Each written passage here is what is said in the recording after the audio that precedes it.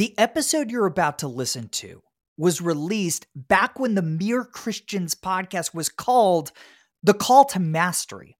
Now, if you love Mere Christians, you're still going to love these older episodes because the majority of each conversation focuses on how the gospel influences the work of our guests. With that disclaimer out of the way, please enjoy the episode.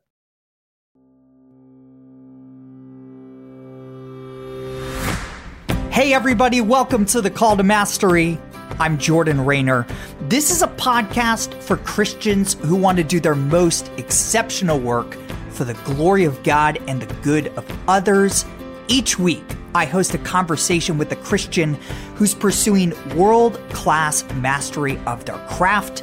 We talk about their path to mastery, their daily habits, and how the gospel of Jesus Christ influences their work. Guys, today's a big milestone. This is episode 100 of The Call to Mastery. We've been thinking about something special to do for this big milestone, and a lot of you guys suggested that I be the guest, that we flip the microphone and have somebody interview me along the same themes that I ask our guests in these first 100 episodes. So that's what we're doing. Thought long and hard about who to ask to interview me, and I gotta say, my decision did not at all disappoint. In a minute, I'm going to pass the microphone over to Jenna Fortier. She's one of a few producers here on the Call to Mastery podcast, and she's listened to every single episode, right? So nobody knows this show better, and I couldn't think of anyone more qualified to ask these questions. And by the way, she's also been a guest. So if her name sounds familiar, yes, she was a guest here on episode 61 of The Call to Mastery. I was so impressed with her after that conversation that I hired her. Literally, as soon as we turned off the microphone, I was like, we got to work together. So we recently sat down together in my home studio here in Tampa, Florida, and I doled out 5 superlatives for the first 100 episodes, including the best guest nobody's ever heard of, and the most underappreciated episodes, in my humble opinion.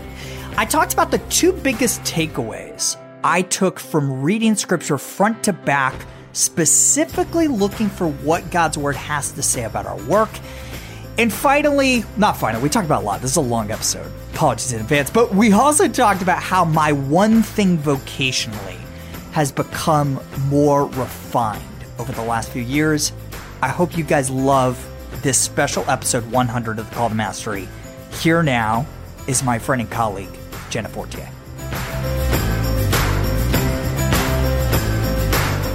Hey Jordan, episode 100. Can you believe it? How are you feeling? Feeling good. Feeling nervous being on the literal and metaphorical other side of this table microphone, yeah. I know, it's about time. I'm having this crazy deja vu moment right now, thinking back to my episode. I remember saying at the very beginning, man, maybe in 20 years, Jordan will ask me to be on the podcast. And now I'm interviewing you just a year later. I feel like I've peaked. What is there more to accomplish? It's all downhill. It's all downhill, yeah. No, but seriously, super honored to be doing this and flip the mic on you. So don't want to waste a minute because I have lots of questions for you. So can you first share a little bit about what it is you do? I mean, your audience probably knows you as author of Call to Create, Master of One, podcast host of The Call to Mastery. But what is your overall mission in this work and how does it all come together? Yeah, it's a good question. It is interesting, right? Because typically people get to know my work via a single product, right? So they read Call to Create or read Master of One or listen to the podcast, and it's hard to see kind of what's the umbrella that ties all of it together. Mm-hmm. So for me, my personal mission, which is also the mission of Jordan Raynor and Company, is to inspire and equip every Christ follower to do their most exceptional work for the glory of God and the good of others. Yeah. A lot of that language is baked right into the intro of this show. And the way that we do that is by creating products that really help people connect the gospel specifically to their work, right? Mm-hmm. Like I'm a big believer in content that is not just biblically based, but gospel centric. I think there's a big difference between those two things. Yeah. And so if you look across the product portfolio of books, this podcast, some of the paid products that we're selling at Jordan Raynor and Company, That's kind of the common theme, and all under that banner of inspiring and equipping the church to do great work, because as a response to the gospel, Right. I believe wholeheartedly, as I've written about in many books, but especially Redeeming Your Time, which is coming out this October, that part of our response to the gospel is to work heartily as unto the Lord, as Paul says in Colossians 3:23. And that's what this whole mission is all about. Yeah, I love that. So what is your personal story with all this? Like, what in your life led you to want to do this work of inspiring Christians to do their most exceptional work? Yeah. So I think bits and pieces of this come out when I'm hosting the podcast. By the way, can you vouch for me on the record that I did not have these questions ahead of time? I want a little bit of credit. Yes, he told me not to show them. That's right. I have not seen these questions. I want that on the record. Yeah. So I spent the first 10 years of my career as a tech entrepreneur. I started and sold a couple of companies early on, and most recently ran a tech startup called Threshold 360 for about 2.5 years as CEO. Still chairman of the board of that company, so I spent a little bit of time engaged with that team, which I still love, and it's great business. But about halfway through my journey, I was ending my tenure at the second company that I had started, and I was trying to figure out what the heck I was going to do next with my life. And that venture, it's a venture called Citizen Investor, is kind of a bittersweet story. It ended up having a somewhat happy ending, but for the most part, it wasn't a great venture. And so I'd had success with my first one. I had some success with the second one. I was trying to figure out what I was going to do next. And I was pretty sure I was going to start another company, right? Mm-hmm. That's all I knew. And I thought I was good at it. I had other people telling me I was good at it.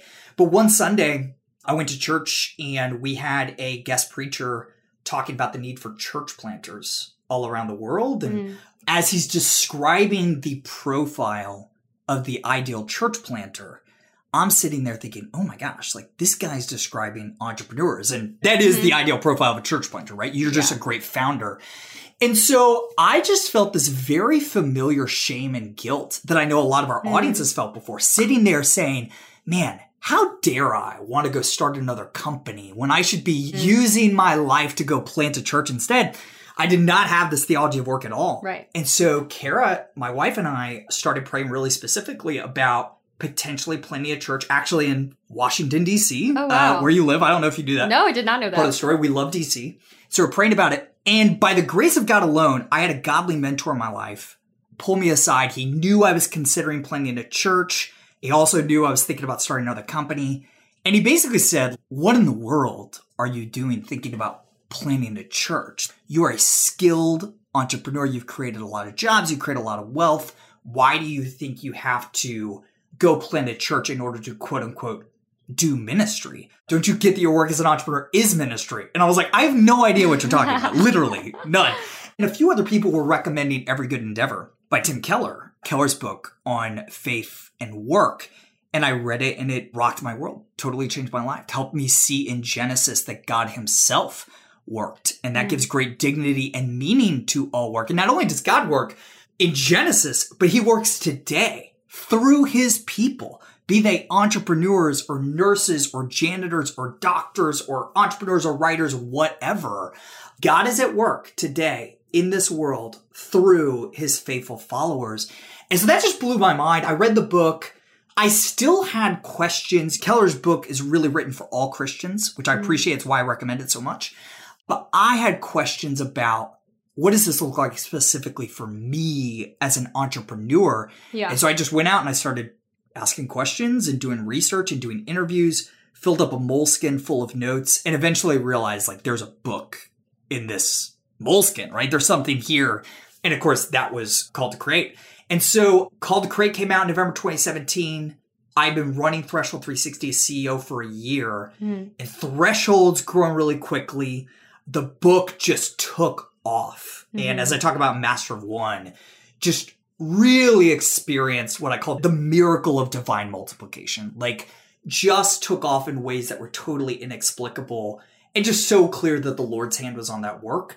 And so somewhere along the way of running Threshold, I realized I got to put all my eggs in one of these baskets. Right. I still saw them both, creating content and running a tech startup as the same, as an expression of my one thing, which is entrepreneurship.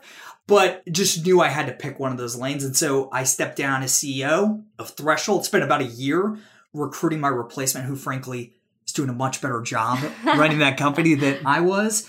And again, still involved with the company, but I have been focused on this work full time for 2 years now, creating content that inspires and equips the church to do great work for God's glory. Yeah. So you made this decision to leave Threshold. Yeah.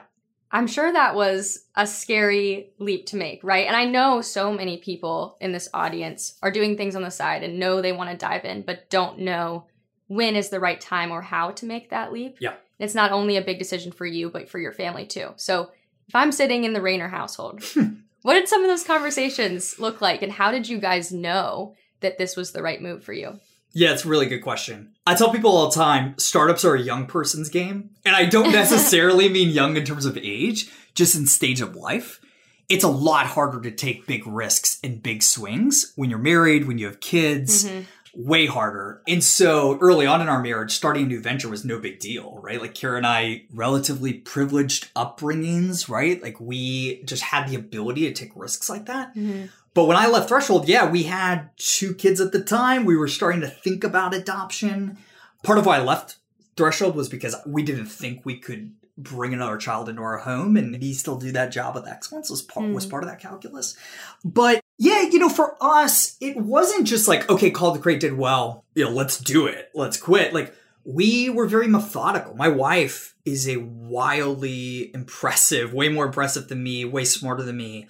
Especially on the financial side of things. She had a very successful career in finance before deciding to work inside the home full time. And she's pretty conservative. So she wanted to see, hey, there's some financial margin for us to be able to make this leap. And I don't think I was fully convinced of my ability to make the leap until we started seeing publishers come to me asking for book 2, which eventually was Master of One. And then seeing what some of those numbers could have looked like. And then once we saw that, we basically had, I think it was 6 months of financial runway in the bank in order for me to write, quote unquote, full time. And so that's when I said, okay, I've got enough faith now. I didn't know other products we were going to do. I had no vision into that because I was fully focused on running Threshold, which was growing like crazy. We grew the team from a dozen people to 100-ish plus people full-time and basically almost full-time contractors by the time I left. I was focused on that job. So I didn't have a ton of vision as to what Jordan Raynor and Company, which wasn't even, the name wasn't even in my mind, what that would look like. All I knew was there's 6 months of financial runway. I think the Lord is multiplying this work and I'm going to step out in faith and figure it out. And by God's grace alone, I think we're figuring it out, right? He's really been blessing everything that the team, yourself included, has been working on these last 2 years. Yeah. And I love that you didn't have it all figured out before making that leap. I feel like it really reminds me of one of my favorite devotionals you've done, Stop Waiting for Peace. Yeah. Where you kind of just like debunk this myth that Christians are supposed to wait for this overwhelming sense of peace that God is supposed to grant them in order to be confident enough to make a decision. And when in reality, like Jesus' death on the cross grants us that lasting peace and security that allows us to step out and boldly take big swings. That had to be part of it, right? Because you weren't certain about the path that was ahead. Yeah. I don't know how much of that was conscious, how much of it was subconscious, just being in the Word on a regular basis. But as I talk about a lot, the gospel is the ultimate resource in order for us to take big swings, to take risks, right? I think the gospel compels us to take risks in order to serve people well. Honestly, a big part of the calculus for me with Threshold, which by the way was an incredibly difficult decision. I want to make that like very clear. This was not obvious. It was obvious that the Lord was blessing my writing, but he was also blessing Threshold. And it was kind of the entrepreneurial dream. We had great investors, have great investors, great team. That was growing like crazy too. So the Lord was clearly blessing both things. But, part of my calculus was which of these roles, CEO of this tech startup or writing full-time, being this content entrepreneur, can I most uniquely fulfill? Because in reality, when I decided to look for a successor at Threshold, there were hundreds, maybe thousands of people in this world who were able and willing to do that job as well, if not better than me. On the book writing side of things, I'm looking around, looking for people who are raising their hands and saying, I can think of 30 different books, 50 different podcasts, 20 Netflix specials that help the church connect the gospel to their work. And nobody was raising their hands. I was. Right. I was also skilled at it. And so it was blue ocean in the sense of nobody's serving this need, or very few people are serving this need that I think needs to be met in the world. And so while financially it was likely the far less lucrative path, I thought it was the best path, the most unique path, and the path that I needed to choose. Yeah, I don't know. They weren't entirely pure motives. There's also a lot of notoriety that comes with being an author that was very attractive to me, if I'm being honest. And that's pride that I have to wrestle to the ground on a constant basis. But that was the main piece of that equation for me. Yeah. I don't know if I answered your question. I can't remember. No. You totally did. No, I love that. I think that's a big piece of the puzzle. You talk a lot about it in Master of One, this idea of how can you uniquely serve people with the gifts that God has given you. So I love that you're occupying that lane. So this is episode 100. So naturally, we have to be reflecting on some of the past episodes. Oh, man. I'm really curious, as we're talking about your path to mastery specifically, which guests pop into your head of having the most interesting or craziest path to the work that they're doing today? That's a really good question. I was prepared for a variation of this question, but not this question. The most interesting path.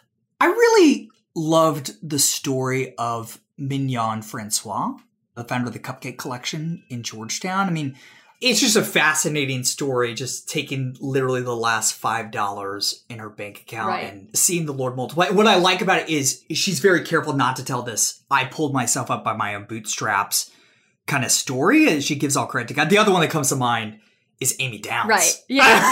That's what you were leading me.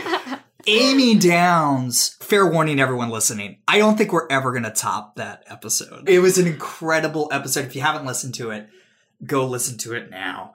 But just this story of, 300 something, 50 pounds, college dropout, something like a 1.5 GPA, could not care less about her work.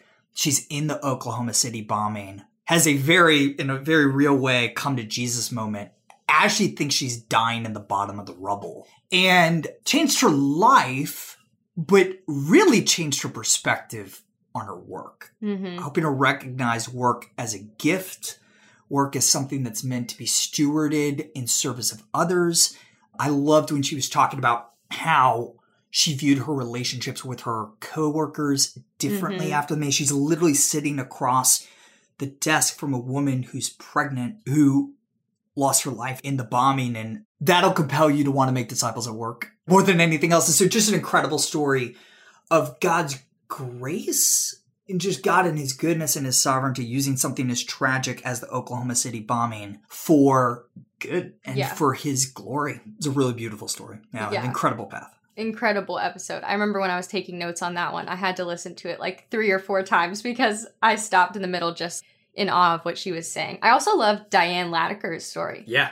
Just feeling so ill-equipped for what she felt God had called her to do, but remaining so faithful in that and like inviting the children around her into her home, finding herself caught in between an AK-47 and 50 kids. That episode was also insane. A great path. This theme of embracing our inadequacies is something that I've been thinking about and writing about a lot lately. One of the most popular devotionals I've written in the last year, honestly, was on 1 Corinthians 1, where Paul's saying, hey, where were you before God called you? Not many of you were wise. Not many of you came from wealthy backgrounds, privileged backgrounds.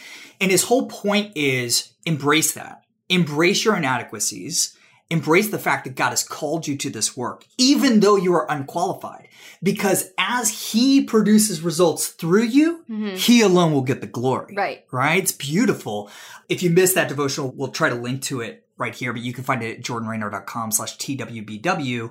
But people really resonate with that because I think it fights against this garbage self-help content that is dominating the internet today, right? That like, no, you're enough and you're awesome and you can do it.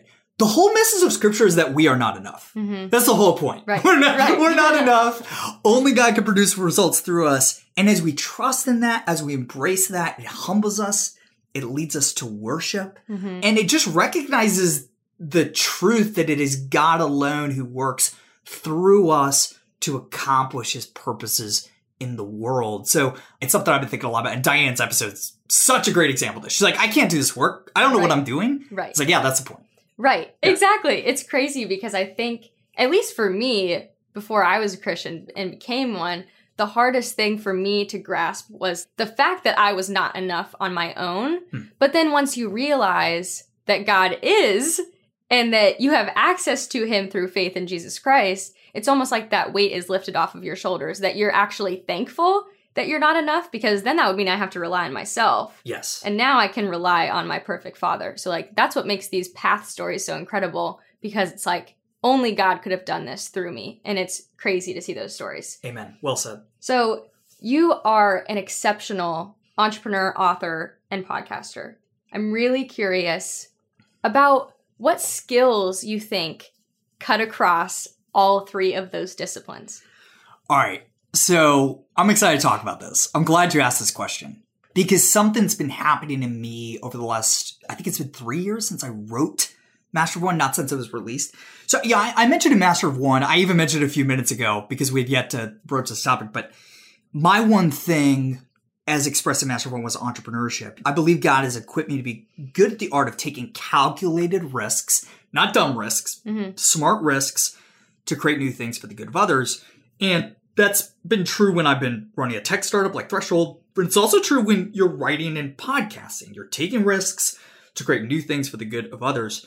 And so I wrote Master of One back in 2018, and I feel like I've become more self-aware and have embraced the fact that my one thing is actually getting even more refined and even more narrow. You know, I think if I were writing the book again today, I would have defined my one thing as communications. Like, I think I'm even better at clearly communicating big ideas than I am at looking at a spreadsheet, analyzing risk and reward that you typically associate with entrepreneurship. Now, I believe that being a talented communicator is one of the primary things that makes exceptional entrepreneurs. Right. That is the craft of entrepreneurship. You know, when I look back at my time at Threshold, honestly, most of my job, and even most of my job now as CEO of Raynor and Company and leading this team, is communicating. It's inspiring the team, casting vision for investors at Threshold, selling customers, etc. It's all communication.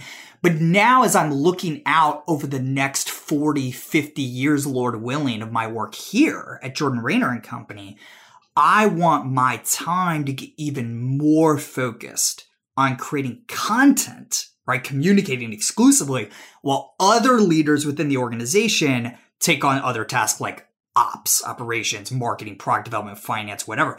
I just want to constantly be in this state of pruning, of doing less and less to focus on my core competency so that I can just spend as much time as I can on the things I can do that clearly God has got his hand on. For me, that's communicating, it's writing books, it's hosting this podcast, hosting other podcasts. I literally have 3 other podcasts that I want to put in development over the next 12 months. That's crazy, right? But if I'm going to do that work, the work I think God has uniquely qualified me to do, I'm not saying I'm unique, I can come back to that in a second, but within this venture, right, the thing that I can do best to serve the mission, those are the activities that I want to be focused on. But I do think there's a lot of skills that cut across those 3 disciplines. I think it's comms. I think it's communications. Yeah, that's so good. I want to dive a little deeper into your work specifically as an author. Yeah.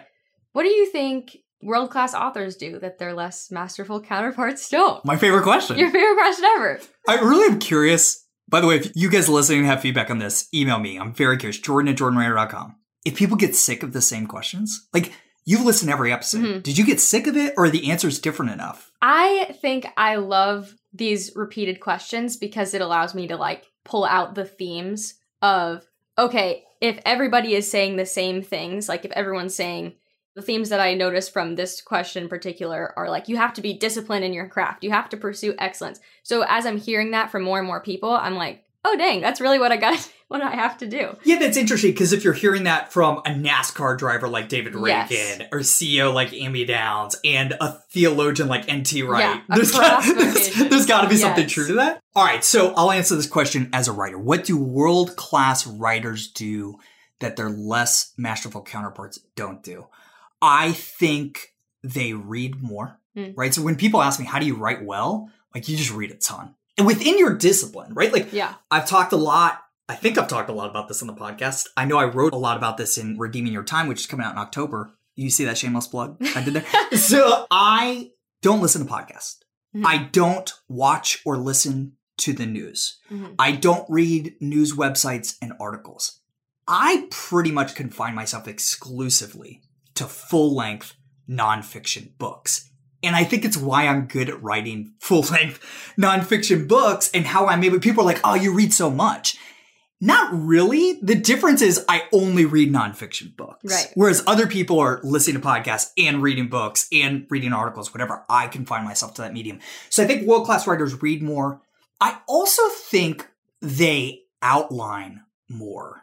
C.S. Lewis, I gotta find this quote. I may be making this up, but I'm pretty sure I heard this attributed to Lewis once. Summarized his writing process as know what you want to say it, and then say it well. So in writing, by the way, this applies to you if you're writing books or emails. Honestly, I do this when I'm writing emails. I know what I want to say. That's outlining. I say it. That's writing in full prose, full sentences. And then I say it well. I go back and I edit.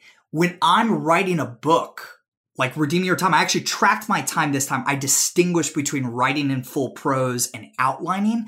I think it was like 65 or 70% of my time was spent outlining in the writing process. So just getting really clear on what I want to say before I move out of bullet points and start writing in full-on sentences and paragraphs. Basically, I know it's time to transition from Evernote, where I outline, to Google Docs, where I write in full paragraphs, when my Evernote is basically becoming full sentences. I'm like, all right, it's time to transition over. So I think that's the delta. I don't know.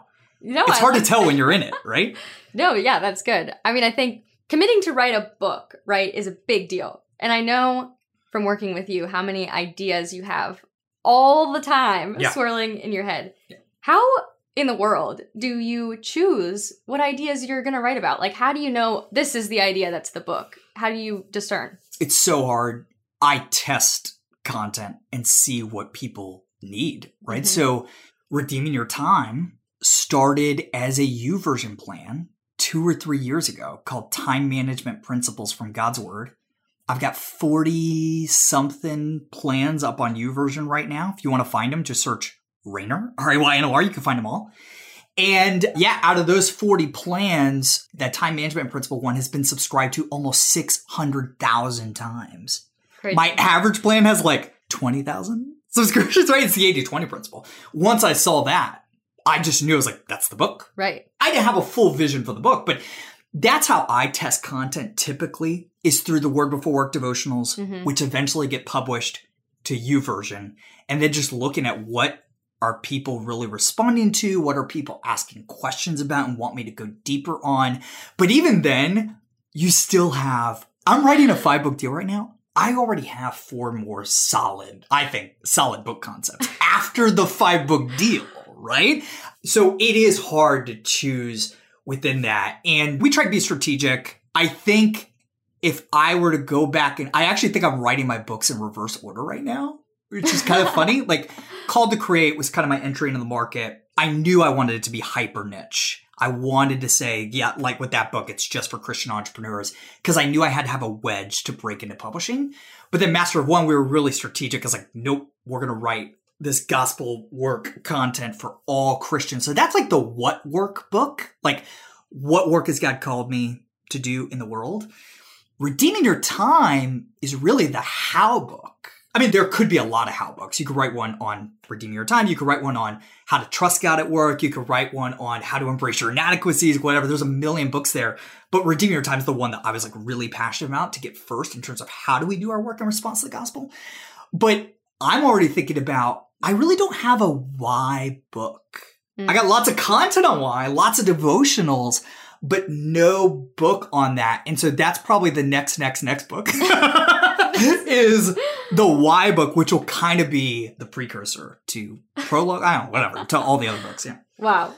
So exciting. I can't believe you have so many books already. It's crazy. When you're thinking of these topics or ideas, I'm really curious about how these even come about. So like, do you find that you're inspired by scripture first and then you work it out into a book? Or is it more you have an idea or a topic you're hearing from the audience and then you look to scripture? Yeah, that's a good question. I've seen it happen both ways, honestly. I mean, Called to Create was born out of a rereading of Genesis 1 and 2, right?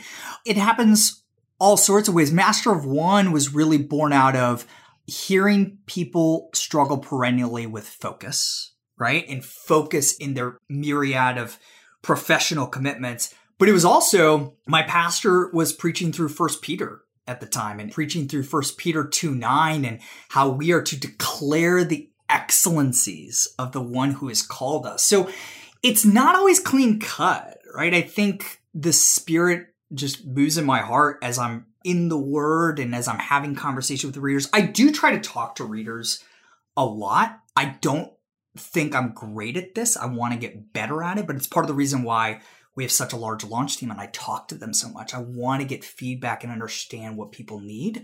So it's both. That's a bad answer, but that's my answer. I'm sticking to it. That's good. Yeah. All right. So reflecting on the past 100 episodes of the Call to Mastery, what are some of the major themes that you've noticed about what it takes to be a master of any craft? So it's funny, when you were asking the question a few minutes ago about people's answer to the what do the most masterful performers do that their less masterful counterparts don't do, the number one thing that jumps out to my mind is humility. Yes. Humility. Like that is the theme. And I think that shows up in two ways, right? One is how people get feedback on their work. I talked a lot about this in Master of One, in the chapter on mastery, right? So many guests, from athletes to entrepreneurs to writers to theologians, whatever, talk so much about getting feedback on their work early and often, right? So entrepreneurs get it from their customers, authors get it from their readers, doctors get it from other doctors. I remember my friend Lindsay Ray who was talking about that. And then, man, I wish you guys could hear the off-mic conversations that I have with guests. When we turn the microphone off, you see humility pop up, especially before we start recording. I've had many guests say, hey, Jordan, I'm really excited to do this, but just heads up, like, I don't consider myself a master. That's a pretty frequent refrain, and I think that's the point. Right? Like, truly masterful performers don't believe they ever become a master. They believe in the call to mastery, in the pursuit of it, but it is a lifelong pursuit. So that's number one, just this constant humble mindset. Here's the other thing, the other big theme I've taken away from these episodes. Almost every guest, especially when they're talking about their daily routines, talks about starting the day in the Word. Yes. I don't want us to miss this and gloss over this. These are some of the busiest human beings on the face of the earth. Greg Brenneman, who ran Continental Airlines. Janine Uzel, who's running Wikipedia's 500, 700 person team, whatever. They're the busiest people on the planet. And the most frequent excuse people make to not being in the Word every day is, I don't have the time. Right. If there's anyone that doesn't have the time, it is these people, trust me, right? Yeah. It's just a keystone habit. I talk about this in Redeeming Your Time. It's the keystone habit that makes every other time management habit easier. And I unpack that a lot in the book. And I think, can I give one more? Yeah. Give as many as you want. All right, sorry. This is just coming to me. Just this theme of, we touched on a few minutes ago, right? Maybe I'm reading into this. I don't know that anyone's ever said it this explicitly, but this theme that the gospel is both the source of our ambition and our rest, right? I think you see that in a lot of our guests. I think you see how the gospel is a sense of peace, how these guests have peace with God, as Paul says in Romans 5:1, regardless of how productive they are. They know their work doesn't merit any favor from God. And yet, I think of Ephesians 2, right? Ephesians 2:8-9, Paul says, for it is by grace you have been saved through faith, This is not for yourselves. It is the gift of God, not by works, so that no one can boast. But the very next verse, we rarely quote Ephesians 2:10 in conjunction with 8 and 9. The very next verse is, for we are God's handiwork, created in Christ Jesus to do good works. Yeah. So we're not saved by works, but we're created for good works so that he would get glory, right? We are saved to do good works. God has justified us so that we don't have to worry about our eternal security, and we can go out in the world and we can take really big swings because there is kingdom building work left to do in the world. I think that's what a lot of our guests get, that the gospel gives them rest so that they can be ambitious to go do the work, as Ephesians 2:10 says, that God prepared in advance for them to do. Yeah, no, I love that. I love all those themes. And I think that leads them to just this relentless commitment to excellence, which I think all of the guests have had. Like, they understand that they're created by a perfect God, and their job throughout their work is to portray his image as excellence, the ministry of excellence. And I also thought it was cool to see, I mean, this might not be as true for solopreneurs or anyone working on their own, but anybody that was a leader or in charge of a team talked so much about the importance of pouring into their team first, beyond anything, beyond the customers. Interesting. I hadn't noticed that. That's interesting. Yeah, and I loved that because you don't hear that talked about it as much. I don't remember who exactly said the quote. I think it might have been Graham Cochran or Brett Hagler, one of them, talked about how your customers are only as satisfied as your team. Something like that. Yes. I probably butchered that quote. Yes. But they talked so much about that, which I thought was really, really interesting. Yeah, I think Brett talked about this. I also know Joel Manby talked about this. I think maybe it was Joel's quote. Yeah. I think the exact quote is, I'm going to butcher it too, but customer satisfaction never rises above the level of team satisfaction, which, by the way, I can't remember if I've mentioned this on the podcast, but I thought about this the last time I was at Disney. You want to see a case study of this? Go to Disney and then go to Universal Studios or Busch Gardens. There's a marked difference, right? Because the team at Disney is hyper engaged and satisfied, and thus that rubs off on guests. So, by the way, you're way more qualified to answer these questions reflecting on the past 100 episodes because you've actually listened to every single one and dissect them. I think we should turn the mic back around and you No, I love it. All right, Jordan, we know you are obsessed with daily routines. I am. So now it's time to hear yours. Take us through the TikTok of your day. The TikTok of your day. I think I got that term for the White House. I can't remember what they called it, but the president's daily schedule. I'm pretty sure they call it the TikTok. West Wing fans, fact check me on this, or actual White House staffers in the non-fictionalized White House. All right, so my daily routine. I wake up at the same time every morning. I wake up at 5 a.m.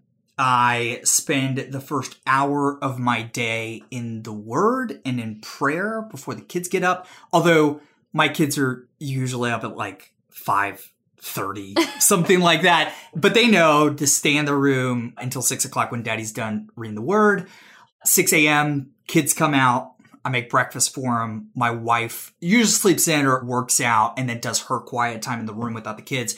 So I'm with the kids from 6 to 6:45. We do breakfast. We've been doing the New City Catechism for the past, we're on week 37, something like that, which, P.S., is the greatest thing I've ever done in terms of discipling my kids. I'm so grateful for Keller and Colin Hansen at the Gospel Coalition for putting it together. So do catechism, 6:45, Kara comes out. I'm still with the kids. I'm also getting ready, getting dressed. Not that I'm not dressed with my kids. That sounded really weird. But until, 7:15, 7:30, taking the kids to school. Although right now we're in summer, so we're not doing that.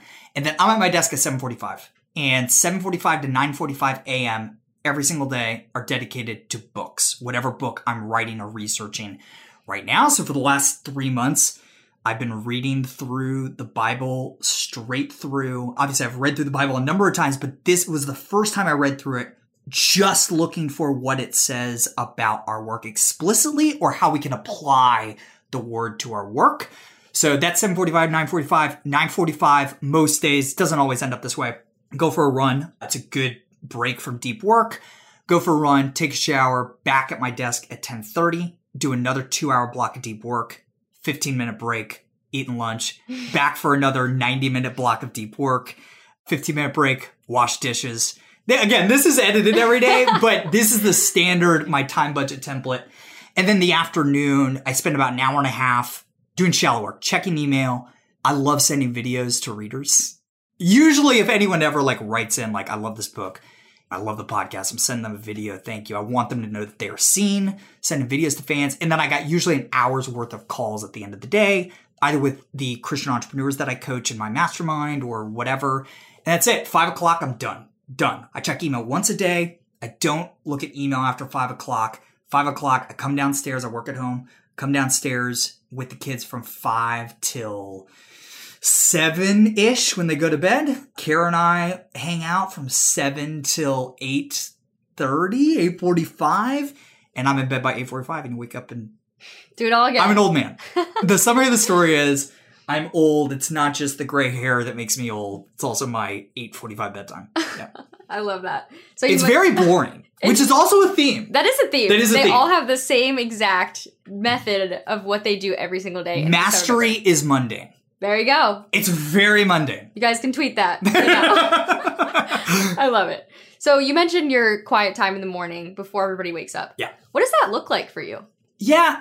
I desperately want it to look exactly the same, for the rest of my life, but it doesn't. I find that I've got to change things up every, let's call it 3 months. But typically what I do, I love following Martin Luther's method for scripture study and prayer. So Luther would take a passage of scripture, let's call it a chapter, right? And then he would pick out a specific verse to meditate on. He'd write out the verse, right? So that he's actually thinking about it a little bit more intentionally. And then he would pray what the verse is instructing him to do, what the verse can lead us to praise God for, not thank him for what he's done, just praise him for what the verse says about his character, right? Then write out a confession of how this verse reveals where I've fallen short of the glory of God. And then kind of moving into prayer, specifically asking for help living out this command, and then just open-ended prayer. And so typically that's what that hour looks like for me. The other thing that I alternate between when I feel like I'm in a rut and my quiet times are stale, which happens, right? Is I will pick up a commentary typically by N.T. Wright or Tim Keller. Keller's got some amazing accessible commentaries, not like theological academic commentaries. He's got one on Galatians called Galatians for You. He's got Romans for You, Judges for You, and N.T. Wright's. Both of these guys have been on the podcast, which blows my freaking mind.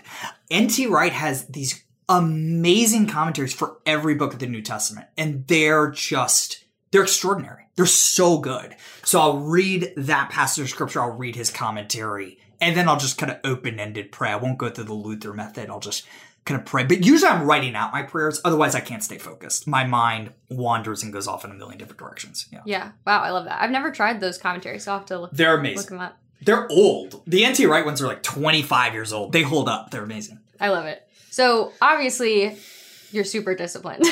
To a fault. Yeah. Have you always been like that? Yeah. Yeah. I think I came. People tell me I was born a 55-year-old man and, this super disciplined. Yeah. I think I've always been like this. That's what I thought. Yeah. What advice do you have for people that aren't Yeah. super naturally disciplined, and how can they still be wildly productive? Yeah.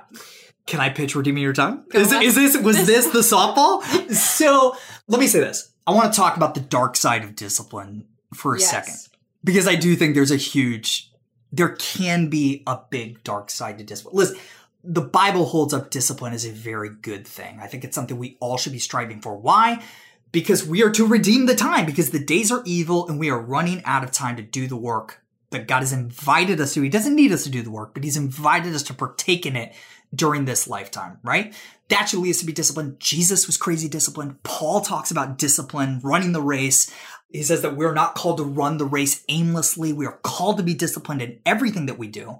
That said, discipline, as with any good thing, can easily become an idol.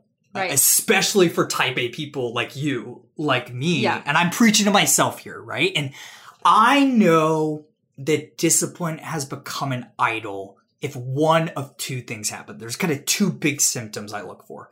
One is I'm unable to extend grace to other people. Yeah.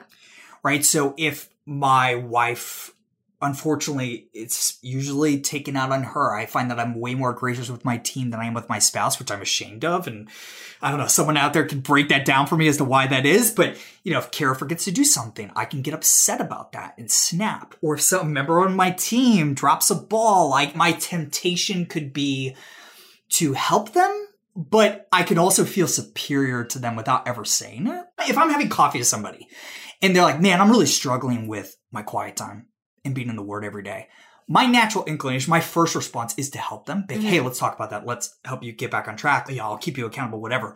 But on my worst days, I can also be prideful. I'm like, I'm better than them. It's like the ugliest form of pride. So if I'm unable to extend grace with other people, I know I've crossed over to the dark side of discipline.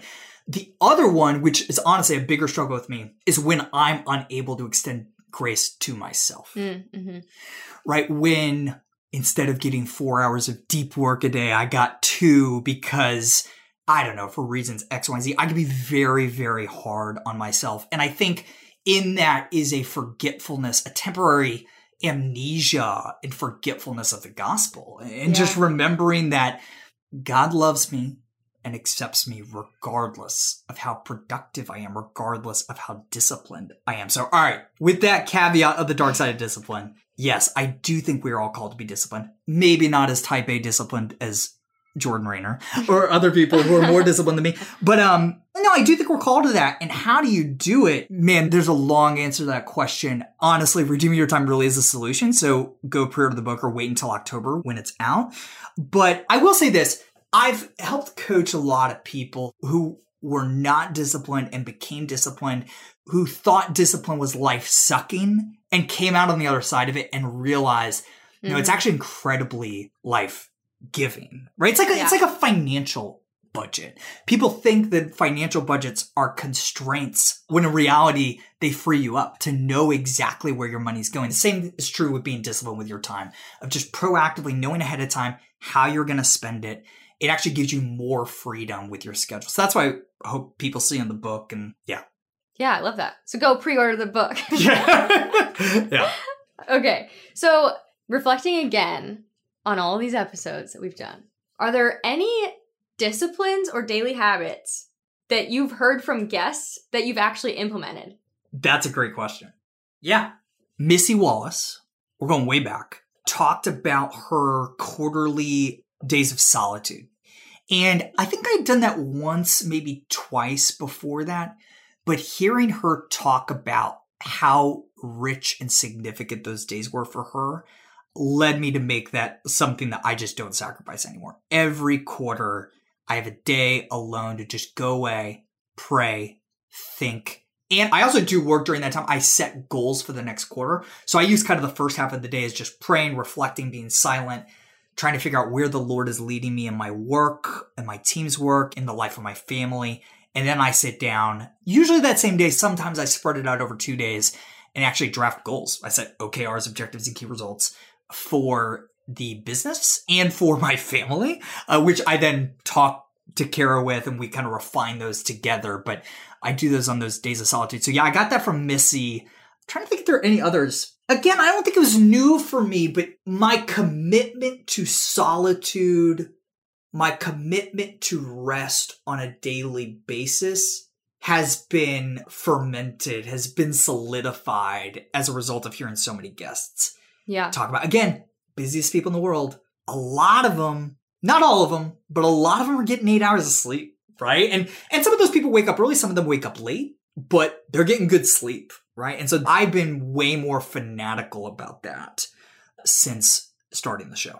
Yeah, that's good. I know for me, one thing, you were already good at this before this episode, but I loved when you and Cal Newport talked about this idea of literally focusing on one task at a time, not just vocationally like one thing, but I think he said, today I'm going to fix the fence on the farm. And then after that is done, I will work on the tractor. Like, one thing at a time. and just being disciplined enough to choose to not be preoccupied with so many tasks because that's overwhelming and you don't get anything done as a result of that. Yeah. I thought that was really good. I mean, we were just having coffee before this, and I showed you I don't think I've ever talked about this. I have OmniFocus, which is my commitment tracking system. It's where I keep all my to-dos and projects. About a year ago, I started a separate document, very, very, very simple Google Doc called This, Then, That. It's just for me. Nobody else has access to it. But it's basically like, all right, here is the sequence of the next new things I'm going to tackle. And I only tackle one new thing at a time, right? Yeah. So recurring stuff, there's stuff I got to do every day. Mm-hmm. Got to check email, right? Got to do the podcast every month. But in terms of new initiatives, right?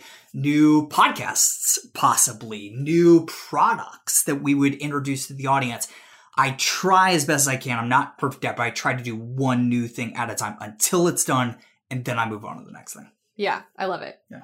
All right, Jordan, you're the faith and work guy. Your whole mission is around helping Christians understand that their work is significant, that it matters to God, it matters for serving others, and can be used for building the kingdom. I'm really curious, though, why you think so many people lack this solid theology of work. To no fault of their own, but isn't it talked about more? I've been thinking a lot about this for 4 years now. This is an epidemic in the church. I do think it's getting better, right? I'm so grateful for the many people doing this work. I very much subscribe to Simon Sinek's infinite game idea. Like, I don't see other people in the space as competitors at all. I pray that there are 50 people like me producing this content, so long as it is gospel-centric, for many years to come, because I do think this is a big problem. And I think, what's the root cause? That's what you're asking, right? Like, how do we get here? This may sound a little too heady and theological, but honestly, I think this is the issue. And I've been talking a little bit more about this on the podcast lately. Over the last 250 years of church history, we have been preaching a very different version of the gospel than was preached for the first 1700 to 1800 years, right? It's not a different gospel so much as it is a truncated gospel. Theologians call it a 2-chapter gospel that's all about individual fall, individual redemption, right? So I am a sinner. Jesus came to save the lost, to save me. I'm good. And now I'm going to heaven when I die. It's kind of been this narrative that's been preached in the church. And obviously that is a piece of the biblical narrative, but it's not the whole piece. When you look at the total arc of scripture, it's really a 5-chapter gospel. You have creation, which, what does that mean for our work? It means that work is good. It means that the material world is good. Then you have fall. Then you have redemption. But you don't just have redemption. Jesus' ascension, which we don't talk about enough. We talk a lot about the cross. We talk a lot about the resurrection. We don't talk a lot about the ascension. But the ascension is what made way for the Holy Spirit to come into our lives so that God could do his work in the world through human beings, right? And so chapter 4 is all about restoration, about taking this creation and making it more like the Garden of Eden, making it more like what it's going to be like on the new earth when heaven comes to earth. And the final chapter, which is humbling to our work in the present, is consummation. We're not going to build the kingdom on our own. We're here to restore creation to the best of our ability through the power of the Spirit. But ultimately, there's this consummation of heaven and earth in the end when Christ is going to finish that work. And when it's only chapters 2 and 3, individual fall, individual redemption, who cares about work? Seriously. Right. Like, sure, I care about the work that people are doing to fight for life. We're pro-life because we want to save these baby souls. But like, who cares about justice at that point if everything's going to burn up in the end? And it also speaks to this like hyper individualistic trend that we've seen, especially in the West. Sorry, I'm not trying to get too like theologically, we're living in the most individualistic culture of all time. It's all about me. And I think we'd be lying to ourselves if we didn't think that that shaped our theology. When it's all about me, once I'm saved, cool, I'm good to go. And I'm just here waiting around until eternity. That is not. We just talked about Ephesians 2:10. We have been put right so that we could do good works and advance the kingdom, restore creation right now in the present until the final consummation of heaven and earth. Right. Yeah, it's that emphasis on purely saving souls is the only reason. Like, I've never heard a sermon ever on Jesus being a carpenter or on Paul being a tent maker and building relationships that way. Or how in the Garden of Eden before the fall, God put Adam to work. Like Genesis 2:15 says, the Lord God took the man and put him in the Garden of Eden to work it and to take care of it. Clearly, work is inherently good and a part of this restoration project and not something that just keeps us preoccupied until we go to heaven, right? Yeah, I think when you talk about the chapter 2 and 3, I think it can lead a lot of Christians to having this view of work with an Ecclesiastes lens, right? Yes, it's like, totally. Everything's meaningless, so I'll work hard to provide for my family because that's what I have to do, but I'm just waiting for heaven and I will glorify God outside of work. Totally. I think a lot more believers have an understanding of chapter 5, consummation, that heaven is going to come to earth, although not enough Christians understand this, right? But I think a lot more do than this theology of work. But it's the 4th chapter that really changes our perspective on work, and really the marriage of chapter 1 in Genesis and creation and chapter 4 in restoration. Think about Genesis 1 through 3, 1 and 2 especially. God created the world, but he left it largely empty. Right. And could not say of his work that it was very good until he created Adam and Eve to work together to cultivate and fill this earth. This is exactly what happened at Easter. Jesus, the God-man, inaugurates the new earth and then calls the church to be his Adam and Eve. Right. To go out and to garden this new creation. That's the connection. That's what we gotta see. It's no accident that the tomb was in a garden. That Jesus was mistaken for the gardener when he appeared to Mary. It's a tale of two gardens. Forget about Tale of Two Cities. It's a tale of two gardens. And that has radical implications for how we think about the meaning of our work today in creating as signposts towards the kingdom. It's beautiful. It's like this crazy, awesome invitation to co-create with God. And I love that. So you shared earlier that you just finished this massive project going through the entire Bible, specifically looking for scripture on work. I would love to hear some of your takeaways from that. Oh, man. So I literally just finished logging my notes on this morning when you and I were at the coffee shop working together. Biggest takeaways, all of Scripture, all throughout the Old Testament, all throughout the New Testament. I think I have a verse logged in every single book of the Bible that applies to our work. Not all of them talk about work explicitly, right? But God has a lot to say about work all throughout Scripture. In terms of what he's saying, the biggest themes for me, in terms of theme counts in my Evernote, are number 1, God works through people. We don't talk about this enough. If you really want a good theology, go read N.T. Wright's God in the Pandemic. Very short book, great introduction to N.T. Wright. Beautiful exposition on how God works through people. And that may sound odd in the pandemic topic, but it's great. So that's number 1. God works through his people. God has always, since Genesis 1 and 2, wanted to do his work through faithful human beings in this world, right? We are not God. We don't create exactly like him. He's going to finish the work and doesn't need us, but he graciously invites us to be a part of that project. Number 2 is just humility. Humility. God is constantly judging the proud.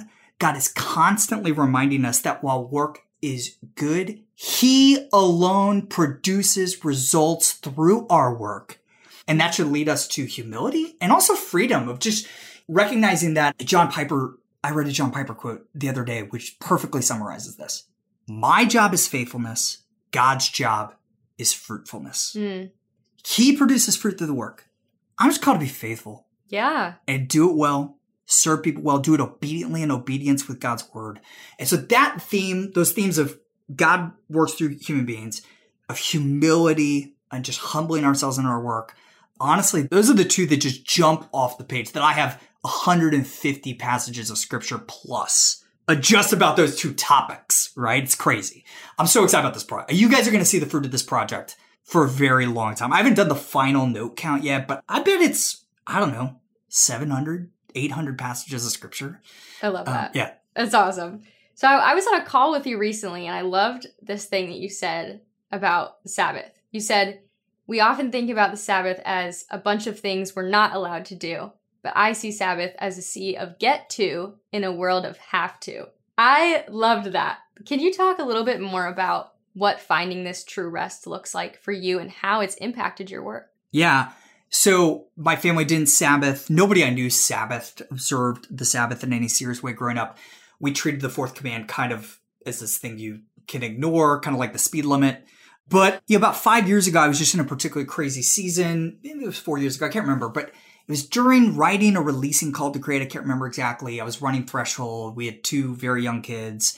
Life was crazy. And I just needed rest. And so John Mark Comer was actually really the one who convinced me to give Sabbath a shot. And I'm not going to argue whether or not Sabbath is still commanded, whatever. You can go read Jesus' own words here in the New Testament about Sabbath. But I always thought Sabbath was just this very highly regulated thing, which the Israelites did highly regulate. There's more than 1,500 regulations the Israelites had on Sabbath. They sucked the life out of it. I just saw it as this day of things filled with things you couldn't do. You couldn't watch TV. You couldn't drive to restaurants, whatever. And over time, I've seen that Sabbath for my family, yes, there are a lot of things we don't do. We don't talk about productive things. We talk about work in the context of what we're grateful for the Lord doing through our work, but not worrying about what's coming up in the week ahead. But a lot of it are things that we get to do. We spend more time in the Word. We spend time with our church family. We feast on the Word in that way. We also feast on the material world. We save our best meals for Saturday night. We order takeout from our favorite restaurants. We order crumble cookies like cookie addicts. I think we're on 27 weeks in a row from crumble cookies, which is a little depressing. We eat the best foods. We hang out as a family. It's just a day enjoying the good things God has already given us in and through our work and our lives, feasting on His Word, and just resting and recognizing that even if I don't do anything else productive in this life, even if God doesn't give me anything else in this life, I can be content with what He's given me, and ultimately being content in what He's given me in Christ, right? Which is this eternal hope and peace that Paul talks about in Romans 5:1. Beautiful. I love that. All right. 3 questions you always wrap up with. I came prepared for these. Good. I hope you did. And I added 1 extra. Oh my gosh. Jeez. For episode 100. Okay, great. All right. Which books do you recommend or give to others most frequently, but you can't say your own? All right. So I'm most frequently asked for books on time management because I think people know me as a disciplined guy, and I think the Lord's given me a lot of grace in this area. And I used to recommend, literally, in the course of a conversation, upwards of a dozen books on this topic because each of those books focus on an important piece of the puzzle, right? And especially within that vein, I would recommend Deep Work by Cal Newport and Getting Things Done by David Allen. The problem is somebody struggling with time management, the last thing they want to hear is that they have to read 12 books. They don't have time to read 1 book, much less 12 books.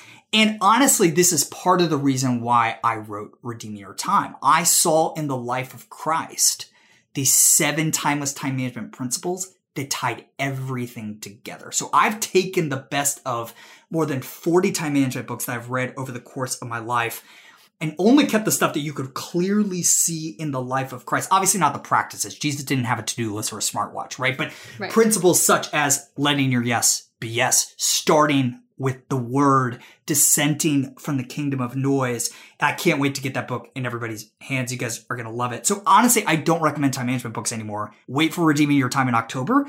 And that really is the last thing I have to say about time management. I finished writing that book 6 months ago, 7 months ago, and I have probably heard 30 questions on time management since then. Every single one of them has been answered in this book, which I love. Yeah, I'm super proud of that. So today, what's left? What books do I have left to recommend? Jesus Storybook Bible by Sally Lloyd-Jones. If you, Jenna, and Adam ever have kids, I promise you'll be getting a copy of the Jesus Storybook Bible from Jordan Raynor. It is connecting the whole of Scripture to the life of Christ and ultimately the gospel. It's beautiful, beautiful, beautiful. We buy it all the time. And by the way, I actually looked at Amazon. I didn't use my gut to come up with these books. I was like, what books do I actually buy for people? So these are the ones. Jesus Storybook Bible, by far number 1. Ruthless Elimination of Hurry by my good friend John Mark Comer, which I do talk about Redeem Your Time, but people should still go read that in its entirety. It's a beautiful, beautiful, beautiful book. Every Good Endeavor by Tim Keller, I'll recommend. Even after my Why book comes out, Keller's is the gold standard. And then for business leaders, I've been recommending and buying a lot of copies of No Rules Rules. Mm-hmm. You've heard me talk about this book 100 times, by Reed Hastings from Netflix. And then the last one, which is just fun, entertaining read. It is technically a business book, but my wife, who doesn't read business books, loved it. I think I've talked about 100 times on the podcast, is Shoe Dog. Mm-hmm. I just think Shoe Dog might be the best book ever written. Like, in terms of pure entertainment value and just beautiful writing, Shoe Dog, the story of Nike, is absolutely exceptional. I read it every year, something like that. It's great. Wow. Awesome. Well, you guys can find those all on jordanraynor.com/bookshelf. Look at you. Look at you. I'm so proud. Thanks. All right. What one person would you most like to hear on this podcast? I couldn't come up with one. You couldn't? No way. You've had all your dream guests. Well, so here's the deal. That is part of the... Like, honestly, Keller, N.T. Wright, like, I've kind of... Yeah. Keller was guest number 1 through 10 on my list, so I don't know. No, I do have a lot, though. Dr. Francis Collins, head of the National Institute of Health, that's been in charge of directing funds for research of COVID vaccines, serious believer, very close with Tim Keller. He's agreed to come on the podcast after the craziness of COVID, wears off, which I still think they're pretty busy with this. So Francis Collins, Cher Wang, the founder of HTC, which used to be, well, still is, a huge manufacturer of smartphones. She's a pretty serious believer based in Taiwan. Justin Paul. Justin Paul might be number 1. I hope Justin hears this. Somebody who knows Justin, send this to Justin. Justin, from what I can tell, is a serious believer. He wrote all the music to Dear Evan Hansen and The Greatest Showman. And I'm a huge musical fan. I love those 2 shows. I really want Justin Paul on. I got Jen Wilkin on here. Jen, you're not returning my calls. Called out. Am I allowed to do that? Jen is always welcome. And then big dream here. I want to do back-to-back episodes with President Bush and President Carter. Like, I think it'd be fascinating. 2 people who, based on reputation, are both serious followers of Christ, have radically different political ideologies, and have both occupied the Oval Office. I think that would be dynamite. That would be awesome. Yeah. All right. Well, those all better go. You said, I don't have any. Yes, you did. All right. I'm adding this question before the last one because you have to ask this on episode 100. What's been your favorite episode so far? All right. I did anticipate this one. Again, I can't choose. Just like guess I want most. So here's what I did. Instead of choosing a favorite, I created 5 superlatives. Okay. I love By the way, were you most likely to succeed in high school? I don't remember. Yeah, you do. You were most likely to succeed, right? I don't know. Yeah, you were. Yeah, you were. She's being so humble. All right, here we go. Most theologically rich, N.T. Wright. Yes. Best guest nobody has ever heard of. Easy. Jenna Fortier. Because I'm probably the only one nobody's ever heard of. No, seriously. No. Legitimately, if you have not listened to Jenna's episode, it is lights out good. I mean, it was so good. After we stopped recording, I was like, I'm hiring you. I don't know for what role. Very undisciplined move. All right, most under-downloaded episode. Because I'll say a lot of times, there are episodes that I just think are fire good. And nobody cares about them. 2 of those for me are Janine Uzel. Yeah, right. The COO of Wikipedia. That episode didn't do well. I think it's amazing. Yeah. And my buddy Will Weatherford, who was at the time, he was the Speaker of the House for the state of Florida. Pretty impressive. He was very young when he did it. He's the youngest head of any state legislative body in U.S. history. It's crazy impressive. And like, serious follower of Christ, pretty moderate in his political beliefs, just like me. I love that episode, but nobody downloaded it. All right. Biggest top 10 surprise. I went back, I looked at top 10 most downloaded episodes. Dr. Gisela Kreglinger. I loved that one. People are obsessed with this episode. Yeah. So remind people, if people haven't listened, what is this episode? She's a theologian and wine expert and basically talks about that in tandem and how, like, we're supposed to bring redemption of all things, including wine and food and all good things that God has created, and how she's doing that work today. We have a lot of winos in our audience, obviously. Yeah, because obviously. that episode kills it. Like the top 10 is like the names you would suspect. Keller, N.T. Wright, Candace Cameron Bure, and Dr. Gisela. Dr. Gisela Kremlinger. So that's the biggest top 10 surprise. Although I think Show Baraka is going to beat her. Show's episode, if you guys haven't listened to it, just came out. So good. All right, my last superlative, best streak of episodes on the podcast. So I had 2 contenders for this. Episodes 84 through 96, which we just got through, were lights out good. 12, 13, I can't do math. That was great. But the best streak, in my opinion, is episodes 31 through 39. My buddy Sam Eitzen at the Snap Bar, Shundron Thomas, Rucho Simons, Tim Keller, Brett Hagler of News Story, the people who 3D printed homes, Gisela Krecklinger, Joel Manby, the former CEO of SeaWorld. I know, this is a lights up lineup, right? That's a dynamite. Will Weatherford, who I just mentioned, and my good friend Lindsay Ray, who's a nurse practitioner who I love. You guys, by the way, you guys love episodes with people that nobody's ever heard of. That was a dynamite streak. I love those superlatives. You like this? Yeah. Yeah. Wait, hang on. What's your favorite episode? That's such a hard one. I think it changes all the time because I keep hearing great ones. I loved Show Baraka's, though. So that's a new favorite. I also loved Nick and Allie from NASA. Yeah. That episode was so good. And I've listened to Deanne Turner's probably like 4 times. Everybody's listened to Deanne Turner's 4 times. I think it's like number so 4, 3, something like that. It's really good. Yeah. All right. What single piece of advice would you give to someone who, like you, is seeking to do their most exceptional work for the glory of God and the good of others? Have you listened to the show before? A couple times. All right, guys. This question has been bothering me for a long time. I've hated it for a long time. You've hated this question? I've hated this question for a long time. And I've been waiting for episode 100 to change it. And so I'm changing this question. Wow. I'm changing the question. The end of an era. The end of an era. We're making hard pivots with this show. Here's why. I think it's an impossible question. Right. Yeah, one thing, of all the wisdom I've collected throughout my career, it's a dumb question. I'm responsible for it. I take full responsibility for it. Although we've gotten some great answers out of it. So I'm changing it. I want to ask, what's one thing from this conversation that you want to reiterate or highlight for people before we sign off? That's a little bit more constraining. So I'm actually going to turn it to you. You're going to answer the last question. Gosh, we've been talking for an hour and 17 minutes. This is way too long. Sorry, guys. I had so many questions. By the way, nobody's going to hear about this pivotal question. Everybody is checked out of this episode. They're all gone. They're all dropped out. So no pressure on your answer. No matter what I say. What's one thing you want to reiterate?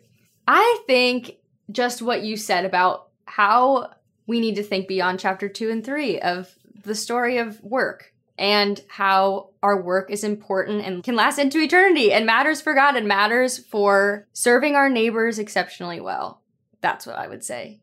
That's a good answer. That was going to be my answer. Boom. Really? Yeah. Boom. All right. Hey, I just want to commend you for the important work that you're doing in the world today, teaching, equipping, inspiring Christians to do their most exceptional work for the glory of God and the good of others. You built this incredible podcast that's provided us with weekly motivation from all these incredible guests, showing us that our specific work, whatever it may be, matters for God. So here's to episode 100 of The Call to Mastery. Can't wait to see what you have in store for the next 100. Thanks. That was great. Thanks. There's no way we would have gotten to episode 100 without you guys. If no one's listening to this thing, we'd stop making this after 10 episodes. So thank you all for tuning in week, week out. You're the reason why we make the show. Hey, I want to do something fun. For this special episode 100, I'd love to see you guys leave a review of the podcast calling out what your favorite episode of this show has been. Because a lot of times, if somebody comes to the podcast and they're new to it, they don't know where to start. They see 100 episodes. That's an overwhelming amount of content. So you call it out in the review. Put it right there in the headline who your favorite episode is. Talk in the review about why it's your favorite episode to help new listeners find the best episodes right off the bat. I love you guys. I'm so grateful to be doing this work with you and for you. God bless. I'll see you next week.